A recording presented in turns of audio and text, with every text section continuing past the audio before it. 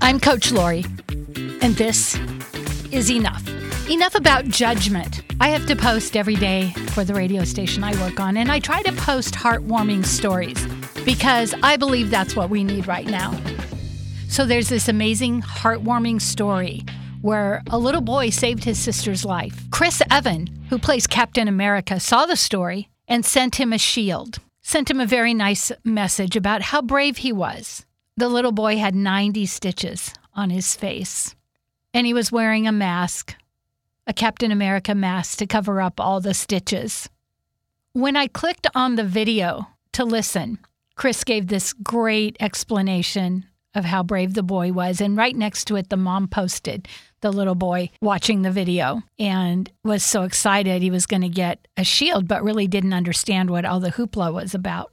When I scrolled down, I thought I was on the same page, but I was actually on a different page, and there was a Twitter feed with so much rage and anger against the parents. If the parents were there, this wouldn't have happened. Where were the parents?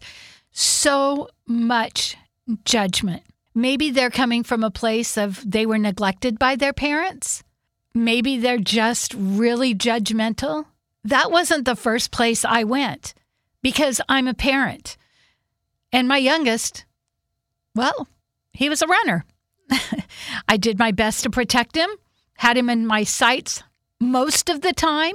But as parents, things happen. And it sounds like it happened in the blink of an eye, and the little boy reacted in the blink of an eye. And I was so sad for the little boy and what he went through because of the trauma. But I was so sad for all the judgment and anger and rage against the parents. Somebody set up a GoFundMe for them, and they said, hey, if you want to donate to this mission. They weren't going to take the money. I'm just seeing so much of this where we jump to conclusions. Where were the parents? Maybe the parents were gone and he was with a babysitter. Maybe he was with the people who owned the dog.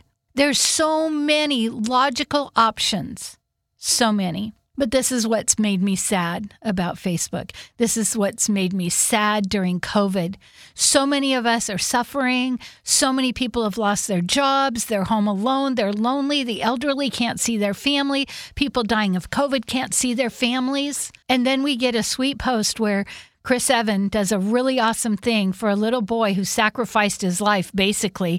The little boy knew he was in danger, but I'm just wondering what it's going to take. And maybe you can help me figure this out. What is it going to take to help us change this culture of people just lashing out with judgment on everybody's post? I know it's not us because we're not like that. So I'm preaching to the choir, but I wonder, is there anything we can do for social change? Because this is a social issue, and I believe it's a social tragedy. I usually like to do upbeat posts, but if you can take anything away from this, what can we do? Let's start thinking. Let's come up with ideas. Start your own movement.